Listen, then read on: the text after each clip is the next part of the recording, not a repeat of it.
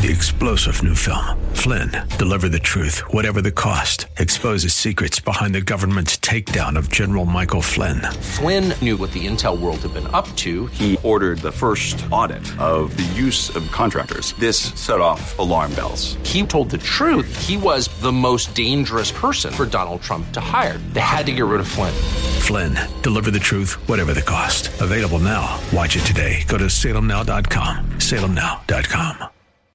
It's part of our series called God is Enough. Wanted, a godly woman.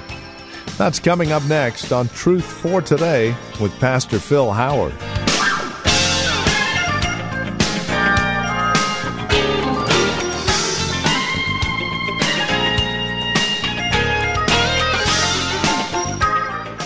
Here in Titus chapter 2, we have some clear direction for women, older and younger, and what it means to be a godly woman.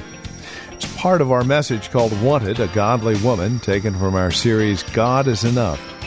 Please join us. From Valley Bible Church in Hercules, let's catch up with Pastor Phil Howard. Again, Titus chapter 2, for today's broadcast of Truth for Today. How I thank God for our women who work with our young people, young ladies in our youth group. Come on, when a girl's over there, menses begins, pimples begin, sex begins at 14 or 15. Hey, they don't need to talk to our men. They need to talk to a godly woman. And thank God for you women that are helping our young people. Thank you. This is what you ought to teach them. 7 things. Train young women to love their husbands. This seems like that is ridiculous. Don't you know, Lord, who I am? Maybe that's why she has to be taught. Now remember, many marriages were arranged. Another thing, there was no courtship in these times. As a whole, there was not courting. See, that's what's tough in teaching. The most vulnerable time for our young people is when they start dating. You know why? There's no Bible for how to date. They didn't date. It was arranged. You got married, and the marriage was consummated, and then you learned to love what your folks arranged. You hadn't even perfected your kiss yet. And all of a sudden, he said, teach these women to love their husbands. And the word for love here is not erotic. It's not physical love. It's not sexual love. It's to find pleasure in. It's the word phileo. We get Philadelphia. Teach them to find pleasure in their husband. And it's the word for friendship. Let them learn to make their husband their friend and not their enemy. That's the struggle, because after the honeymoon, can I like who I'm married to? The fun part is perfecting your kiss. The tough part is liking who you're married to. I remember my brother Paul giving me wise counsel. We were painting a house together. I was trying to get money to get married on, and we were there, and one day we were painting this huge house, and we were talking, and he said, well, let me tell you the dirty facts of life. And I said, goody, get with it. About to get married, I need my older brother to be my mentor. Tell me. He said, are you ready? I said, I'm ready. Bring it on. He said, the dirty facts of life is the rent is due on the 1st. I wasn't expecting that. I thought he had a secret grip, secret hole. No. Can you afford the guy you want to kiss on? Can you pay the rent? Woo! When you start that, now the honeymoon evaporates quickly. It really does. Rent, clothes. I got to wash his clothes. I got to have his children. I got to cook his meals. I got to be there, do this. All of that. He said, teach her to find pleasure in her husband. How older women do that, I don't know all that they would say, but at least it would assume that she was a happily married woman? Can you be godly and still happily married? Or are you grousing all the time about your marriage? Do you always run down your husband? Does everybody know your business? See, are you the greatest fan of your husband or the greatest critic? So teach them to love their husbands. Dress for your husband, not for other men. And if you want to knock out date night, don't come that way to church, honey. I don't need to see your breast.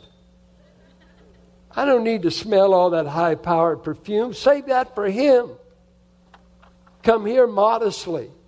Draw no attention to your body. We have to teach women that. We had to teach them in the early days. We avoid a lot of it because we don't want to be legalistic. But when you come here, we want to draw attention to how great our God is, not ourselves.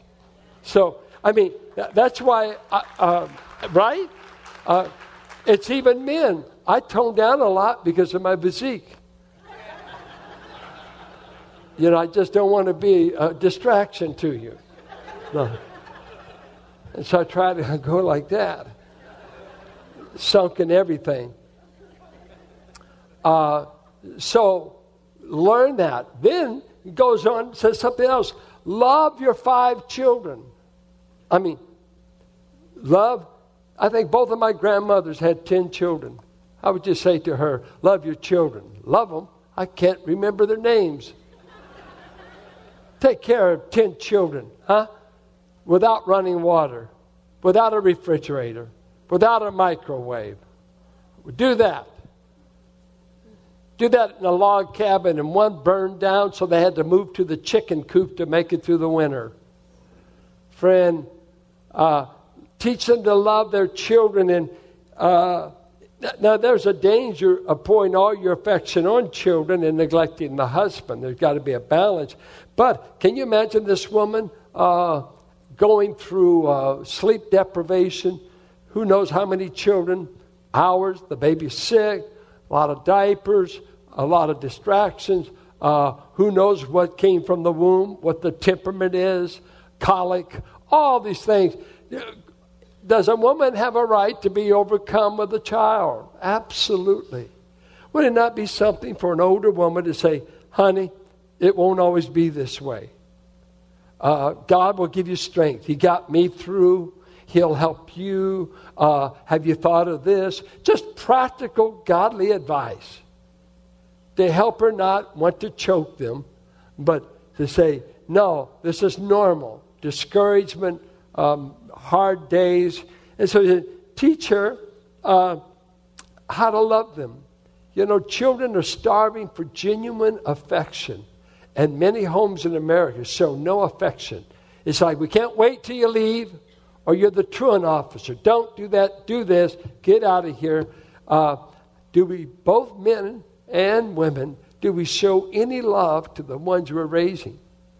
I believe in the rod, but I don't believe in calling them names. I don't believe in boxing them. I don't mean embarrassing them in front of other peers. No, the rod was intended primarily for older young men. They'd be young men as a whole, but sometimes short-term pain can give you a long-term gain. See, and that they're made right here for it. They can take it. They can take it. We're not talking about boxing, bruising, abusing. That's the bad press on it. God's not a brutal God. He's not an evil God. And he said, raise those children. How many times did you say no to them? It's tough. And he's saying, older women, and I've never seen that ministry in this church. I've never seen many older women have that burden to come alongside a younger woman and teach her how not to lose her sanity while she's raising children and adjusting to a husband. Just think in Bible times as a whole, you got married and you had your first baby within the first 12 months. So you immediately have children and that adjustment. He goes on and said, tell them how to be self-controlled. And that means to be sensible, keep their senses about them. And so he said, teach them to do that. And then it goes on, it says, teach them to be pure. And the word purity here is the idea of moral purity. It's amazing how many women are in internet affairs today. They're on the internet. They're even into pornography. But you can get into novels that glorify adultery. And you can be caught up in that. Your mind. Stay pure at heart. Stay pure in your body. Here's the myth. And I'm not saying anything new. And these young people take notes on it. So many of us said, boy, once I get married, there'll be no more temptations. The laughter is, Especially when you put women in the workforce and they're working around other men and the men are working around other women. I mean, and when you're with them 40 hours a week, you're with them more in the best hours of the day more than your husband. Because by the time you fall through the door at night and you look like you've been blowing in the wind, and he says, oh, my lover, says that's the wrong word. Say you're sleeper. I want to be Snow White tonight. Leave me alone. I want to go to sleep. Said, why aren't you fresh? You're not like you were when we courted. Said, no, I wasn't pregnant. I wasn't on a job. And I wasn't living with you. I was happy. I was optimistic. Now I have you. And I'm whatever. Fill in the blank. But guess what? Temptations for the opposite sex don't stop with marriage. No, wish it did. You still have to behave. And women, stop flirting once you get married. Flirt with him. Don't flirt with them. Flirt with him. I know you're artistic. You caught him with your ability. And all that stuff. You knew, you caught him. Well, whoa. You got the catch. And there's those low points in marriage. After the second child, they say romance usually dies in a marriage. It has to start all over. I mean, she's thinking, the last time we were romantic, I got pregnant again. Now I got 2 children. My time is taken up. And so the struggle to be pure and not fantasize. I wish we could date like we used to. If I could meet a guy that'd wine and dine me, take me out on Friday night, sweep me off, but good night, I'm home Friday night, this is worst night, he's going to come in, he's going to turn on the football game, and he's going to say, be quiet, and this is not exciting. It's like that thing I always say, the last time the guy saw any sparkle in his wife's eye was the night the electric blanket shorted out. Well, it just, married life gets kind of dull. It's not always a big high sparks and this and that. No. You're not weird. You haven't fallen out of love. You're just adjusting to life and its demand. It's not every day a 4th of July. Not at all. Then he says something every woman in our culture loves to hear. She must be a worker at home. Just what she wanted to hear. Listen to what the Jewish woman did in the home in biblical times. She kept the house, grind the flour, like many of you, bake, what's that? Launder.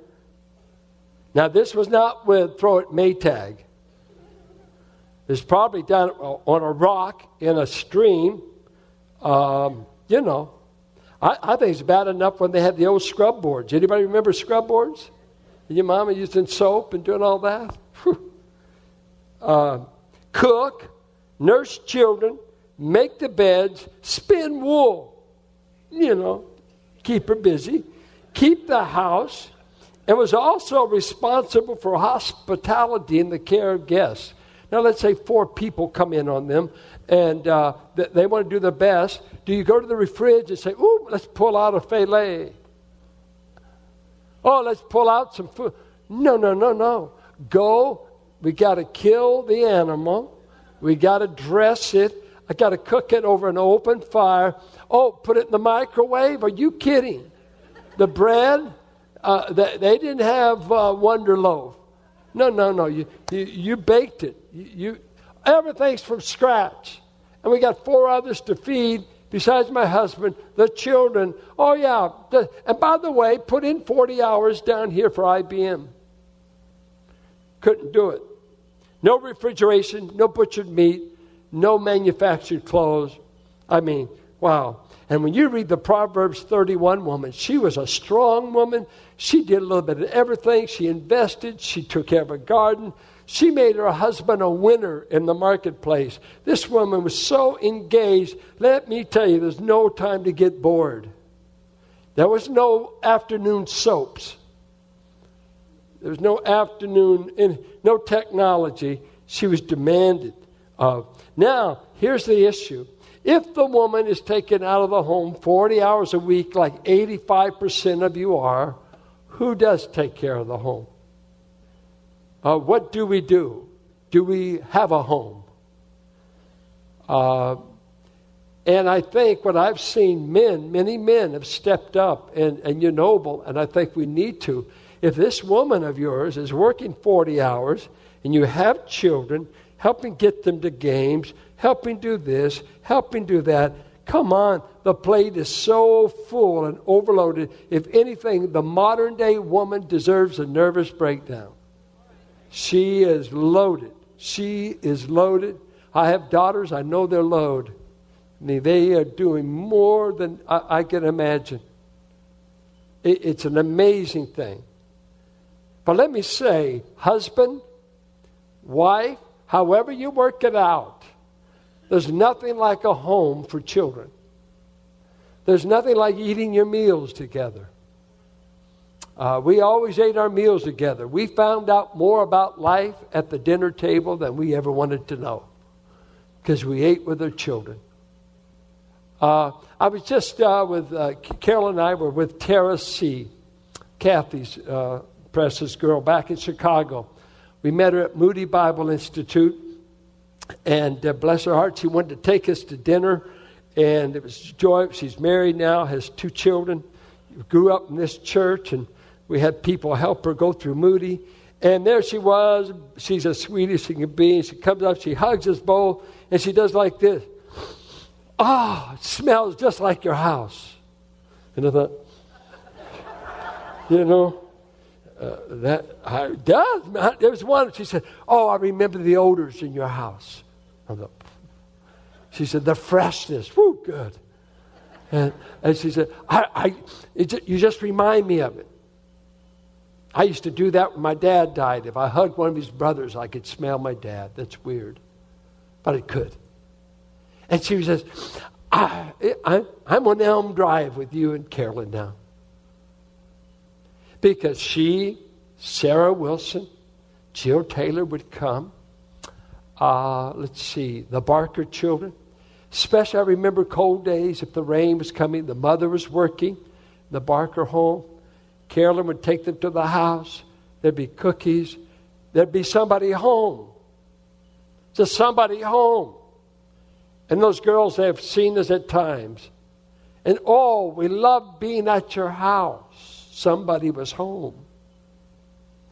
And I'll tell you, it meant so much to me for little Tara to be saying that. Her father became addicted to alcohol, and there was pain in the home. Kathy was having a tough time. And to have that girl find a place of refuge. Come. See, today, people aren't used to hospitality. They're saying, I'll meet you at a restaurant. And a restaurant isn't as warm as your home. It's just not. And he said, keepers at home. Somebody who plans the meals. Burger King. Who plans to be there? You can't escape this if you want a home. Do you want a home? Or do you want just a garage where you change clothes? You just keep going. So he said, pay attention to that home. And told her to be kind. And the word kind here means to be beneficial to others. Her character benefits them. Then he ends up by saying, and by the way, teach younger women to submit to their husbands. Now, if you're a mad wife, if you're a bitter woman, if you're not godly and you haven't worked that out, you're the last woman to be teaching a young woman. Because you're going to pass on that bitterness, that hostility, and those issues that maybe you never resolve. But he said, a godly woman ought to teach a younger woman, submit to your husband. It's best for you. It's God's plan. It's not anti-feminine. It's not anti-worth. Because submission in the Bible was taught to all of us. We're all to submit to government. We're to submit to elders in the church. I mean, submission is a Christian virtue. It's not subjugation. Submission doesn't happen when you're rebelling and you don't want to. You haven't submitted. You may be subordinate. You may be subjected, but you haven't submitted. Submission is, the Lord has already won the battle in my heart. I'm going to do this as unto the Lord. Ephesians 5:21, 1 Peter 3, likewise women submit as Christ submitted to the Father. It's all over the Bible. It's not a male chauvinistic doctrine. It's the Heavenly Father's teaching for you. Not a chauvinistic God. God created you in His image. And submission, if submission is inferiority, God the Son is inferior. He submitted to the Father all the way. And you read 1 Peter, Christ is the model of submission. And if you're not submissive, you're in rebellion to your Father. I don't expect you to submit to me when you don't love God. And when you love God, even an imperfect person you can submit to. It didn't say submit because you're afraid of your husband. And men, please, do not mess with a woman who is submitting. If you say you better do it if you know it's good for you, if you strip any motivation from her that she's doing this because of her love for Christ and you take credit, God will deal with you. That's wrong. This is a sacred thing to submit because you love the Savior. Don't tamper with that. You're reaping the benefit of her love of Christ. You're getting the benefit, right? I married such a woman. I get the benefit of her love of Christ. And men, I can't tell you how many benefits that brings. Well, he says, do all this that the word of God will not be blasphemed. Let me ask you some questions in closing. Are you a godly older woman? I'm just asking. I don't know. Are you? We sure need them. Younger women are crying for your help. Are you investing in younger women? On what level are you? Sign up in the back. Are you willing to counsel women? Are you willing to work in our youth group and help us with these precious girls that are coming along and becoming young ladies? Who's there to talk to them? Maybe their mom's not a believer. Maybe their dad's not a believer. Can they meet a godly woman who will be kind to them? By the way, older folks, try to stay attractive to young people. Kind of beautify yourself. If the barn needs paint, paint it. You know? And you young women, don't be showing off your body. I heard a great word from E.K. Bailey who said, if the house is not for sale, take down the sign.